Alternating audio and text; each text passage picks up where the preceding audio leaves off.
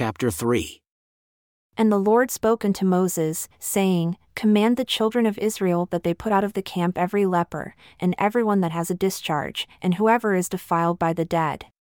Both male and female shall you put out, outside the camp shall you put them, that they defile not their camps, in the midst whereof I dwell. And the children of Israel did so and put them out, outside the camp.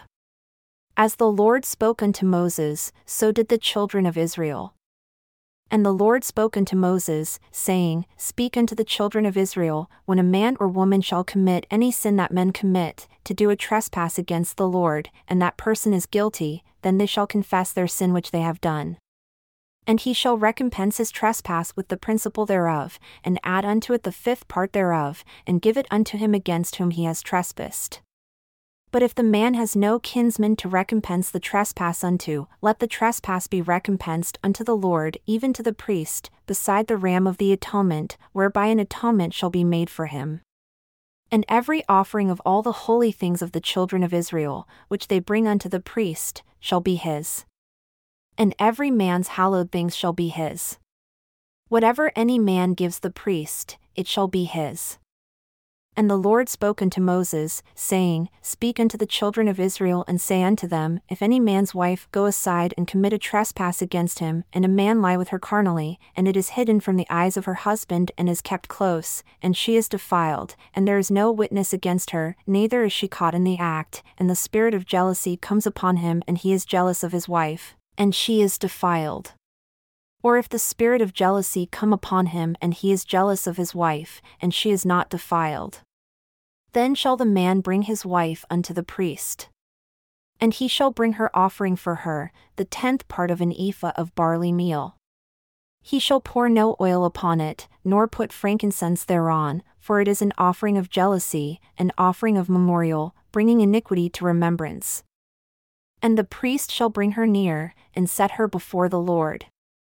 And the priest shall take holy water in an earthen vessel, and of the dust that is in the floor of the tabernacle, the priest shall take and put it into the water. And the priest shall set the woman before the Lord, and uncover the woman's head, and put the offering of memorial in her hands, which is the jealousy offering. And the priest shall have in his hand the bitter water that causes the curse.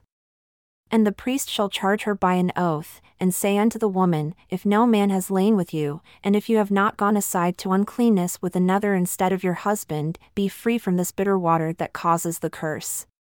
But if you have gone aside to another instead of your husband, and if you are defiled, and some man has lain with you besides your husband, then the priest shall charge the woman with an oath of cursing. And the priest shall say unto the woman, The Lord make you a curse and an oath among your people when the Lord does make your thigh to rot and your belly to swell, and this water that causes the curse shall go into your inward parts, to make your belly to swell and your thigh to rot. And the woman shall say, Amen, Amen. And the priest shall write these curses in a book, and he shall blot them out with the bitter water. And he shall cause the woman to drink the bitter water that causes the curse, and the water that causes the curse shall enter into her and become bitter. Then the priest shall take the jealousy offering out of the woman's hand, and shall wave the offering before the Lord, and offer it upon the altar.